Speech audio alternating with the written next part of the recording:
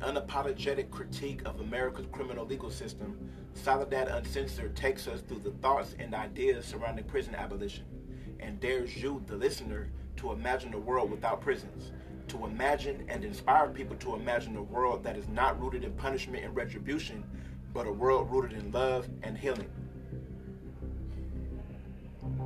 There was once a time where people couldn't imagine a world without slavery.